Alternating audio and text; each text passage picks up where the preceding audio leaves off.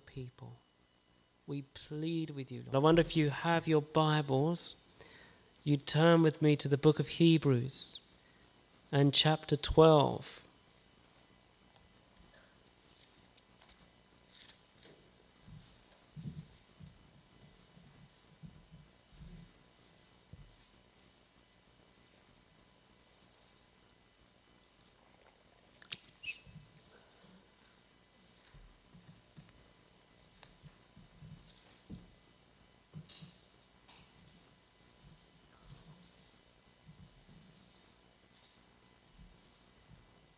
Hebrews chapter 12, I'm going to read from verse 1. Wherefore, seeing we also are compassed about with so great a cloud of witnesses, let us lay aside every weight and the sin which does so easily beset us, and let us run with patience the race that is set before us, looking unto Jesus, the author and finisher of our faith, who for the joy that was set before him endured the cross, despising the shame, and is set down at the right hand of the throne of God. Amen.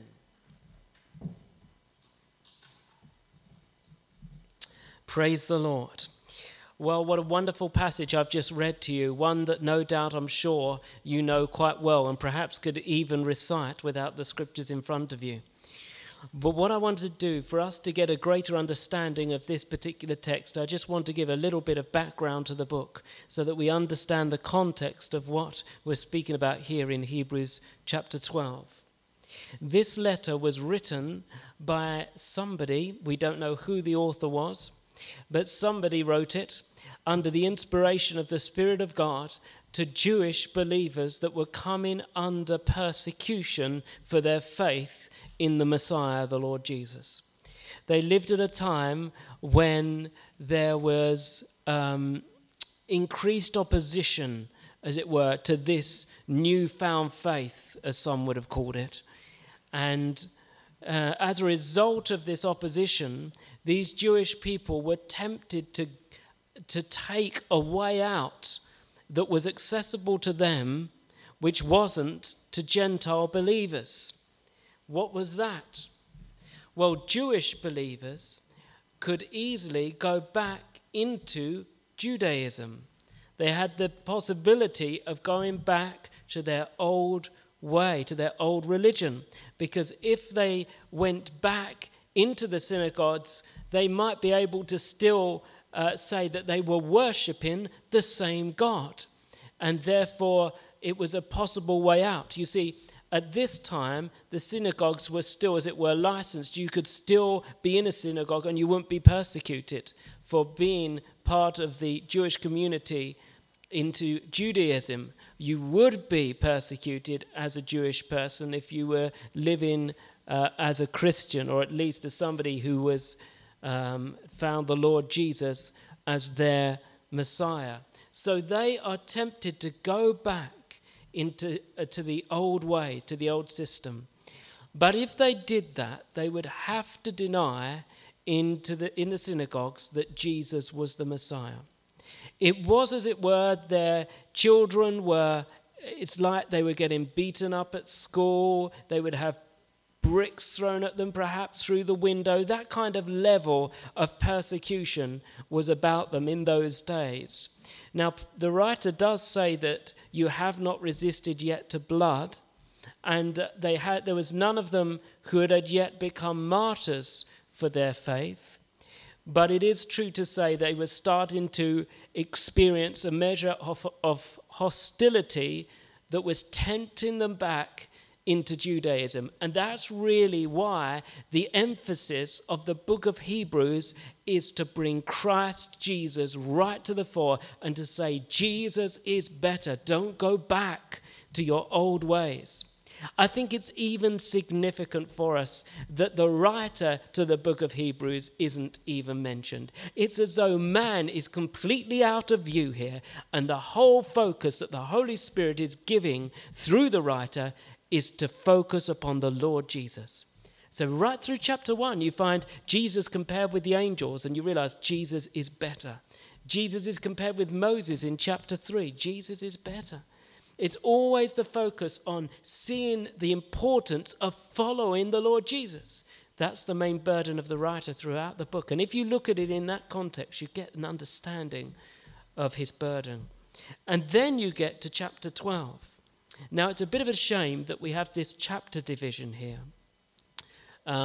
You know the actual word, chapter, and the number 12 wasn't in your original Greek New Testament, right? It's one letter. And I haven't found myself too often writing a letter and putting chapter 2 and 3 in it. I don't suppose you have either. But they put it this way so that we can actually easily look up texts and verses of the Bible, so it makes it easier for us in that sense, which is helpful. But nonetheless, the letter of itself runs through chapter 11 into chapter 12. So when he's saying, wherefore, seeing we also are compassed about with so great a cloud of witnesses, let us lay aside every weight, he's referring to what is already spoken of before. And the great cloud of witnesses he mentions in chapter 11 are these men and women of faith. We see their names, don't we? Verse 4 of chapter 11, by faith Abel. Verse 5, by faith Enoch. Verse 7, by faith Noah. Verse 8, by faith Abraham, and so forth. The list is quite long. If you go through chapter 11, you've got 40 verses there. There wasn't really time for him to be able to mention all of those in detail, but the fact remains that the list is there. And in chapter 12, we go on to read that these people were called witnesses, a cloud of witnesses, those in a sense that have gone before us, those that are examples to us of what it means to live by faith. And so if you want to have an understanding of what faith is, don't simply look to Hebrews 11 verse 1. That's an important verse. It does give definition to faith. But if you go through Hebrews 11, you get to understand how faith works in the life of the believer. And, so many people have got a misconception of what living faith is. People talk about, I'm going to take risks for Jesus. And everybody thinks they've got a lot of faith, being able to take risks for Jesus and go here and go there. And I'm going to be a missionary in Japan or something like that. I'm just going to go out there because I want to take a risk for Jesus. I believe in having faith. That is not living faith, friends. That can be little more than presumption on our part concerning what God wants us to do. What essentially is faith? Faith essentially is responding to the revealed will of God. That's what faith is. You see, you can't simply pump faith up. Because in Romans 10, Paul says that faith comes by hearing. And hearing by the word of God. So faith comes when I hear the word of God being preached, or the Lord brings his word to me, and with the bringing of that word, there's a quickening of faith with that verse to do what the Lord applies that verse to in relation to my life. And so we need that kind of listening to be able to hear what the Spirit of God is saying. Faith and obedience work hand in hand together. It's so important for us to realize that. Take, for example, Hebrews 11 and verse 8. We read, by faith, Abraham, when he was called to go out into a place which he should after receive for an inheritance, obeyed. And he went out not knowing where he went. He didn't even know where he was going. But the only reason he went out was because he was called. And so he went out and obeyed the calling. How? By faith. Do you see? So faith is the means through which we obey the Lord. And it's interesting that in Hebrews 11 verse 6, the scriptures say that without faith, it is impossible to please God. It is impossible. For he who comes to him must believe that he is, and that he is a rewarder of those who diligently seek him. So how do you come to God? How's your faith doing? Well, I want to encourage you faith is something that is a gift. It's not something you can work up of yourself. And therefore, we need to look to the Lord for faith, and also we can realize that if he's the one who's supplying us with it, he's the one who will sustain us with it. Do you see what I mean? We're not to put our faith in faith. That's the wrong understanding in the prosperity movement and in the New Apostolic Reformation, all these kind of modern ways of looking at things. Just name it and claim it. That's not what the Bible says. To walk by faith is to walk in obedience to what God has spoken to you. Respond to it. And as you respond to it, that's walking with the Lord by faith. Well, we need to look to him as well to increase our faith, don't we? We don't just want to stay where we're at. We want to go on in faith, and the Lord can enable us to do so. Well, going back to Hebrews chapter 12 and verse 1. So we've looked at this cloud of witnesses, those that are mentioned in verse 11. And the writer is saying, seeing we have these men and women that have lived by faith, that have run the race and got to the tape line, we need to do the same, is basically what he's saying. And he's saying, let us lay aside every weight and the sin which does so easily beset us. Now notice that there is a distinction made between weights and sins. Yeah? It's not necessarily saying that having a weight on you that you shouldn't have is a sin in and of itself. It puts it into a different category. But what the writer is saying is that if you're going to run this race of faith, you need to make sure, if you're going to run with endurance that is, that you lay aside every weight. And a weight from the Greek denotes a bulk or mass, hence metaphorically an encumbrance, a weight. Something that weighs you down, that slows you down. Remember, the picture in the book of Hebrews 12 is one of a race, isn't it? And the race that we're to run is not a sprint, 100 meters. It's an endurance matter. It's a long distance run. It's a marathon, the Christian life. And therefore, if you're going to run a marathon and you've got excess weight on you, that's going to make it difficult to get to the end, isn't it? It's going to slow you down, certainly. And you need to get rid of those things in your lives that are weights, that really weigh you down. You know, there are a number of things in our lives, friends, that slow us down, aren't there, in our walk with the Lord, and we hold on to them. You know, it can be a relationship. We know it's not quite what the Lord intends for us, but we're holding on to it. It's slowing us down. It can be something of the past, the way we were brought up. Perhaps we knew a measure of fear in our past as children, and so we find that things like superstitious things and practices like this can easily creep into our Christian faith. It will slow us down. We need to be done with a lot of it. Anything that's going to hinder you moving on with the Lord needs to be laid aside. It actually means to cast it off.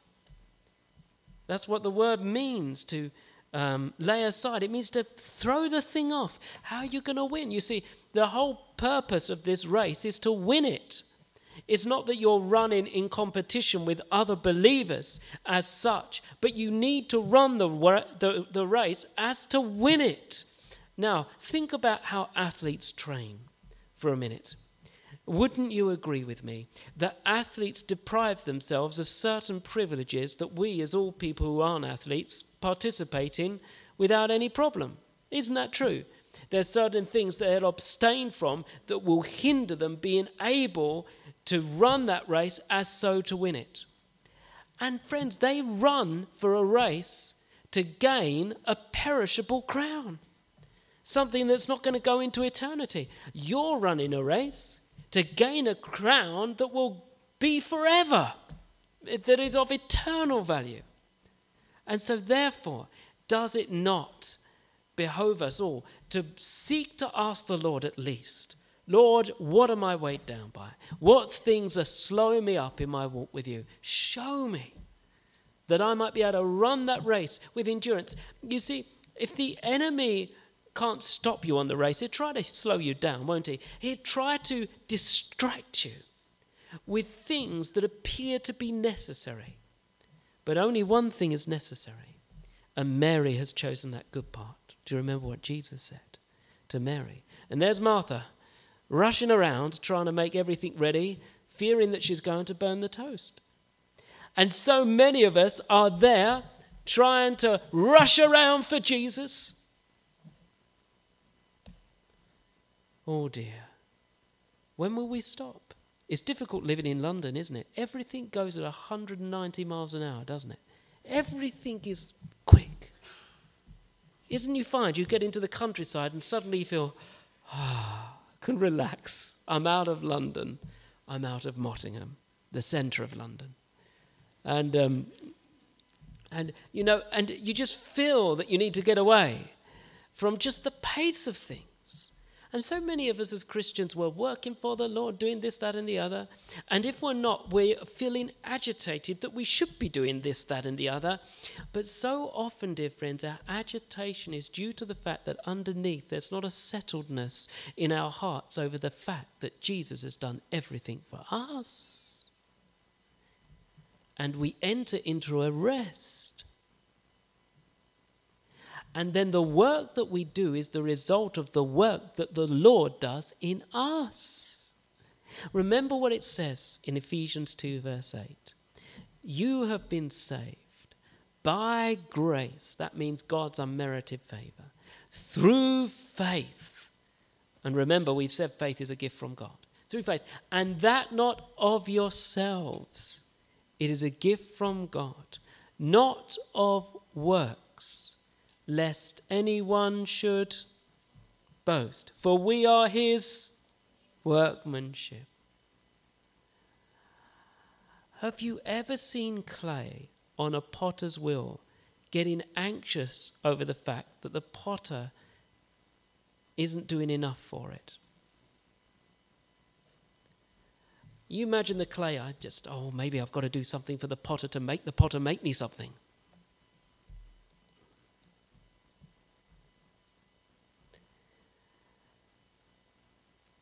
The Lord is the master craftsman. He knows how to make you, and he knows the work he has for you, and he knows what he wants of you. Well, you say, well, what do I need to do then? And the answer's quite obvious in one sense. Sometimes we need to stop. I was speaking to somebody after the service who was telling me that on the way to the camp, they missed the turning or something. No, the sat-nav told them to do a left, so they did a left. And they went round, and the sat-nav seemed to take them back to the same point where this farm was. So they went on again, and they went round, and the sat-nav took them back to the place where they stopped off at this farm again. And then in the end, they asked the people on the farm, where do I go to get on the right road? And they said, no, you need to not take that first left, you need to take the second left. That would be me. But anyway, this dear sister, she said, I realized, sometimes you just need to stop to get yourself in the right direction.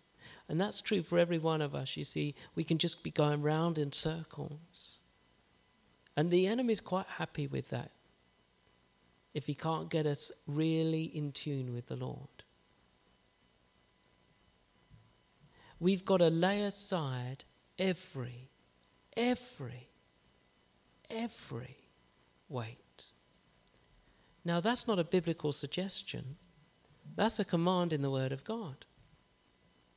And friends, you may find it difficult to extract yourself from certain practices due to habit and form. But have faith in God. If he puts his finger on something, just say, right, I need to let that drop. You may say, but what will so-and-so think? Let it drop. Yes, I know it's affecting my walk with the Lord, but this person will totally misunderstand. Let it drop. But I'm not being nice. Let it drop.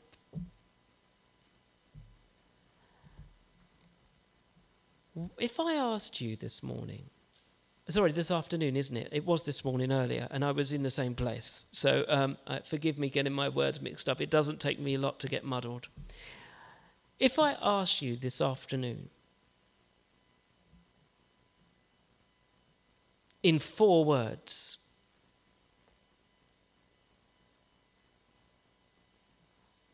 to answer me this question, why did Jesus come to earth? I wonder what you would say. It wouldn't take us long to get round. Now, I know some of you are getting a little anxious now. And you think, oh no, he's not going to do that, is he? Don't worry, I'm not going to do that, because preachers do things like that. And I've been in a congregation where I've heard preachers say things and I've thought, what's he going to say next? But I'm going to say something totally biblical to you. But why did Jesus come? You might say, to save us all because we were heading towards hell. Well, that's true, but that's not what I'm thinking about. Why did Jesus come? Because he loved us. Well, that's true. It says God so loved the world that he gave his only begotten Son, doesn't it? That's true. What does Jesus say, as it were? Why did he come? I'll tell you what it says about why Jesus came. In the scriptures it says this: behold, it is written of me, I have come to do your will. That's why Jesus came. You see, there's things that went on in Jesus' life on the earth that you can't comprehend. Why were there some people he just walked past? Why were there some people he didn't do things for? Why did he do things for this person and perhaps not for that person? Why is it, for example, when the disciples were excited that there were some Greeks that wanted to come and see Jesus, Jesus didn't say, yes, bring them along and I'll save them? Why didn't he do that? Do we ever think about this? You know, when you read the Bible, think about these questions. Think. Use your brain.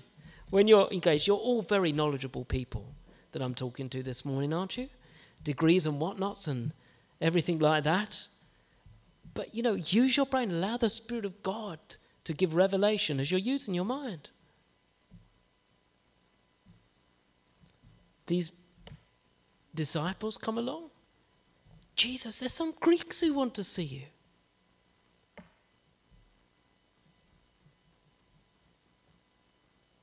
And Jesus said, I'm going to the cross. You're what? What about them? Why? Behold, it is written of me. You see, Jesus only did what he saw the Father doing. Now, as we go on in this passage in Hebrews 12, we will find that Jesus is the exemplifier for us of a person who lived by faith. The Lord doesn't want us so much to work for him. He's looking for those who he can work through. Okay? You and I need to lay aside every weight. Sometimes weights can be people. Now, I'm not asking you, to the next person who asks you to do something, to tell them to get on their bike. Okay? That is not the message that I'm bringing you this afternoon. The scriptures tell us we are to, in a sense, carry each other's burdens. There is a general sense in which we need to help one another. But what happens if somebody takes advantage of that and is constantly drawing you away from what God is intending for you to do? Where are you going to go on that? When somebody draws you away from the race that you're running, it will wear you down. When it's something that isn't of God, it will draw you down. It will sap you of life and strength in the end. Paul had a heavier load than any of us are going to have. But he said, by the grace of God, I am what I am, and I labored more abundantly than they all, yet not I, but the grace of God that was with me.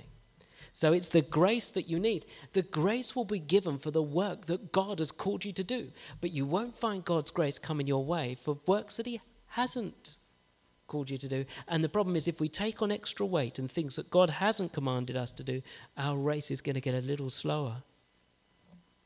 We need to go at God's pace, don't we? And we need to lay aside every weight. Okay, I think I've laboured that point enough. What about these Jewish believers? What was their weight? Essentially, I think we can safely say that something of that weight, as it were, would be to go back under the law. The danger for the Jewish people here is to go back into Judaism and go back to the types and shadows rather than staying with the reality of the person of Jesus himself. And so they needed to avoid that. And all of us need to avoid these traps, the extra weights, extra things on top of what the Lord commands of us. Think about the book of Galatians. What were the extra weights there? Legalism. Legalism. This is what they're tempted by here in Hebrews as well. These Jewish believers are tempted by legalism. Got to be under the law. And in Galatians 5 verse 7, Paul says to them, you ran well. Who hindered you from obeying the truth? You see, when we stop obeying the truth and we start obeying what other people want us to do, rather than the Lord being our focus, it can hinder our running. And in Galatia, they were being hindered by legalism. They're coming back under the law. We live in a society today where we can be tempted to go back to our old ways of licentious living and loose living. We're very much in that decadent society that we're in today, aren't we, where anything goes. And when people become Christians, they have to give up their old ways of life. And they're tempted by loose living. Well, there can be a danger of going back to wrong ways there. Well, that can be getting more into the sin department than the weight. But nonetheless, it will hinder our running well. May the Lord help us to run well. So we go on to read in this passage. And the sin which so easily beset us. What is that sin that so easily besets us? We all have temptation to certain sins. We're weaker in different areas from one another. But essentially, I would say it would be unbelief. Because this is all in the context of living faith. And so the sin that can so easily beset us often is unbelief. We do not believe God. And we need to ask the Lord to deal with that unbelieving heart. May the Lord spare us from having an evil heart of unbelief in departing from the Lord. May the Lord save us from that. And then we go on to read this phrase, and let us run with endurance the race that is set before us, looking unto Jesus.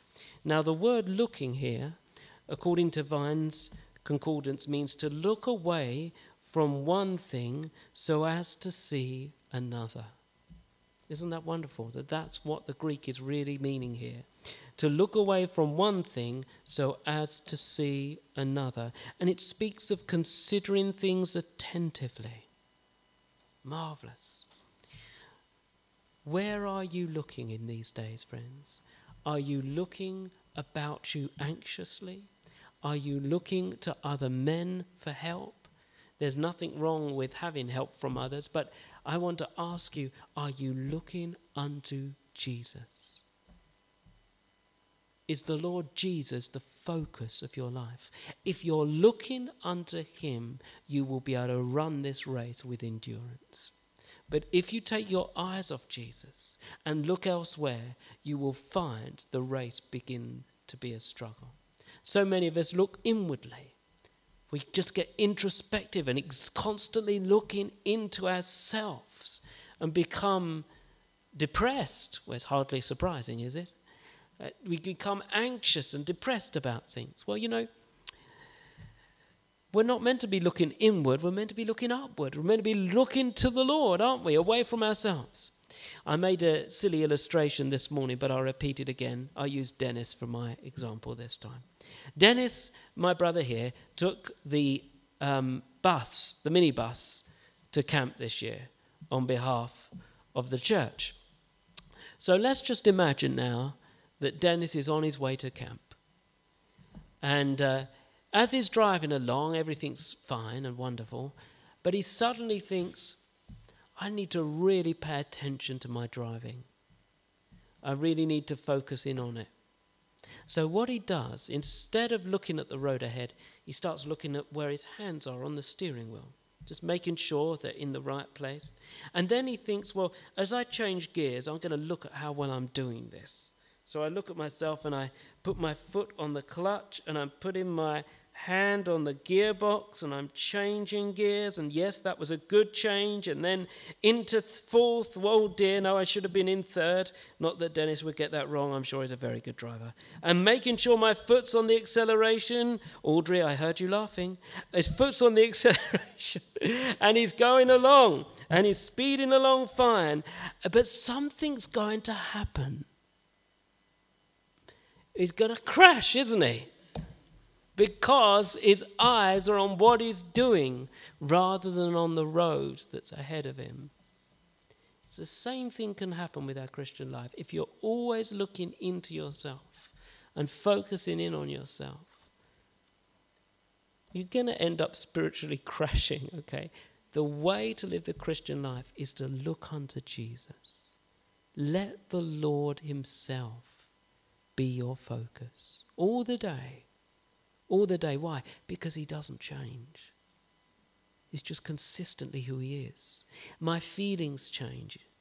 I'm up and down at times in where I'm at spiritually. Sometimes I'm tired. Sometimes I'm more alert. Other times I feel nothing. Sometimes I'm overwhelmed with experience. I'm like that, but Jesus doesn't change. I need to keep my eyes on him. If your eyes get focused on yourself rather than on the Lord, you will lose sight. You won't be able to run with endurance. You know, Paul the Apostle said, no good thing dwells in me.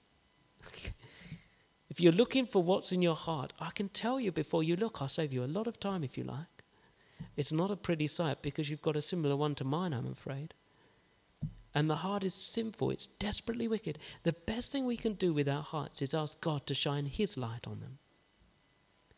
You see, if I try to discern the condition of my own heart by means of my own reasoning might be faulty. I need the word of God to penetrate my understanding. Otherwise, I won't see sin as seriously as God sees it. Or I won't believe I can be forgiven by God due to the depths of my sin, because I don't know the enormity of his grace. Either way, I can find myself in a bad position. Focus your eyes looking unto Jesus. And it's a wonderful thing when you look unto him. You begin to walk on the water, won't you?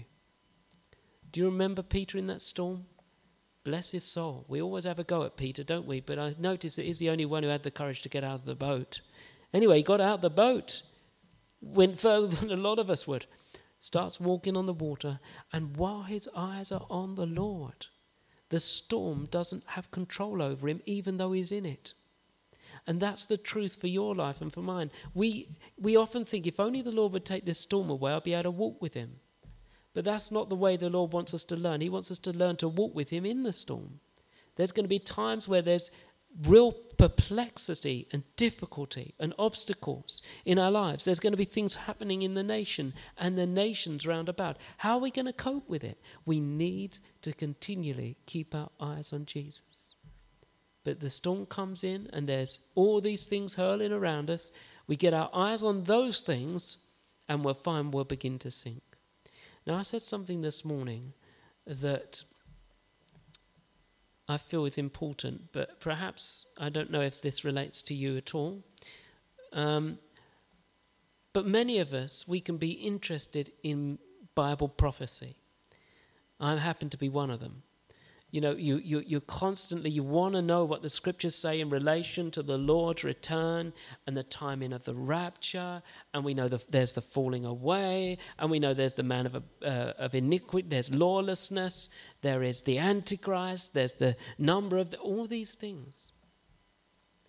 But the danger is biblical prophecy can become a hobby. And we just get wrapped up in the whole theme. What is the purpose of biblical prophecy? It's to draw your attention to the person of the Lord Jesus. The book of Revelation is really about the Lord Jesus, isn't it? What does the Word of God say? Doesn't it say that the witness, the testimony of Jesus is the spirit of prophecy? Yeah. If you leave Jesus out the mix in your studying of biblical prophecy and it's just that you're interested in it, you've missed the point. The point of biblical prophecy and us coming to understand the days we're living in and the days that are coming up is to enlighten us to get ready for Jesus' return. Because do you remember what Jesus said in the Gospel of Luke? He said this: when you see these things begin to happen, focus more on Bible prophecy. He doesn't say that. He said, when you see these things begin to happen, lift up your heads. This book of prophecy is there to ultimately bring me to the point where my head is lifted up to focus on the Lord Jesus and his return. See, everything is focused towards him, looking unto Jesus. Who are you looking unto this morning, this afternoon? Who are you looking unto? Do not look about you anxiously. Do not fear. Do not get anxious. Keep your eyes on the Lord Jesus. Then, just looking on in verse 2 of chapter 12, as we come towards an end, looking unto Jesus, the author and finisher of our faith. Now, what is interesting is the word "our" is not in the original Greek, nor does it particularly correspond to any of the words in the translation. So a better translation would be this: looking unto Jesus, the author and finisher of faith. What is the writer saying here? He's basically saying, in chapter 11, you have these great cloud of witnesses. I've listed you their names, Jewish believers. I've told you about Barak. I've told you about Abraham. I've told you about Noah. How by faith they did this and this and this and this and this.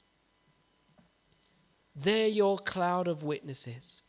But now I want to take your attention to somebody who is now your example.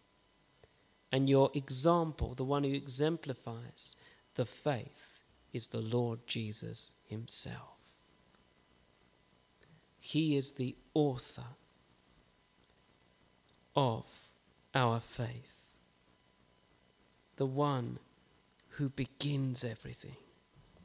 Isn't it wonderful to know the fact that he is the one who started everything? Before there was the first man of faith, there was Jesus. And Jesus, it shows us in the way he lived on this earth how we are to live by faith. Better than anybody else. He obeyed the Father better than any of these other ones. You see, if you look to these other ones ultimately to be your model, even Abraham, do you notice that through his life he made mistakes, didn't he? These were great men and women of faith, but they did make mistakes. You turn to the Lord Jesus, he didn't make one mistake. Not one. He was perfect. He lived by faith from first to last. And he is your example. Now, it is also true that he's the one who produced faith in you. He was the author of you coming through to living faith. There's no doubt about that either. And there's no doubt about the fact that he's able to bring you right through to the other end where your faith is ultimately perfected. And when you see the Lord in glory. There's a verse, isn't there, in Hebrews chapter 2 and verse 10 that says this, "For it became him for whom are all things, and by whom are all things, in bringing many sons unto glory, to make the captain of their salvation perfect through suffering." He's bringing many sons to glory. He's the perfecter of faith. He's got there already. He's gone through the tape, as it were. He's gone ahead of us, and now he's bringing us to glory. And he knows how to get us there because he's got there himself. And he knows how to bring you through. Do you see that? Being confident of this very thing, that he who began a good work in you will bring it through to completion. Now, this is because he's the beginning and the end of everything. And ultimately, God's desire is that all things be summed up in Christ. I was really interested when I listened to Duncan Campbell's account of the Hebrides revival. I remember on one occasion he mentioned on one of his tapes in his Scottish accent that I just can't copy. But I wish I could. Because I like doing impressions. I'm working on Martin Lloyd-Jones at the moment. He's fantastic. But anyway, Duncan Campbell mentions in this message that there's one particular village or one particular place, Barves was it, in the Hebrides, where suddenly a whole load of them, even those who weren't in church, were coming through to a saving knowledge of the Lord Jesus, independent of anybody else. They were just in the streets on their way and suddenly saw their need to get saved, and they'd be born again of the Spirit in the middle of the street. I mean, amazing things were happening in the revival in the Hebrides. Incredible. And he said this. He said, all those that were caught up in that revival at that time, none of them have fallen away from the Lord. And he said simply this as a postscript, but I thought it was such a good one. He said, "Oh, dear friends," he said, "when God does something, he does it well. He does it well." He's the author and the perfecter of faith. Are you putting your faith this morning? Oh dear, let's try again. If you're putting your faith this afternoon in your faith to get you to heaven, or are you putting your faith in the person of Jesus alone? It says, looking unto Jesus. Now, if I was the writer, I would be saying things like this, looking unto the King of Kings. But he doesn't say that. Or I would have put then, looking unto the Prince of Life. Something like that would be good, wouldn't it? Or what about looking unto the Lion of the tribe of Judah? That would be great, wouldn't it? Looking unto the Lamb. But it simply says, looking unto Jesus. You know, Jesus has many titles in the Word of God, and there's a reason why different titles of Jesus are used in different narratives, in different letters. It's not there arbitrarily. There's a reason. So what is the reason here? Looking unto Jesus. Well, what does Jesus' name mean? It means salvation. Simply salvation. This verse is showing you to look unto Jesus as your salvation. Well, let's end. Looking unto Jesus, the author and finisher, or some versions put perfecter, of faith. And yes, he's able to get you through to the other side as well.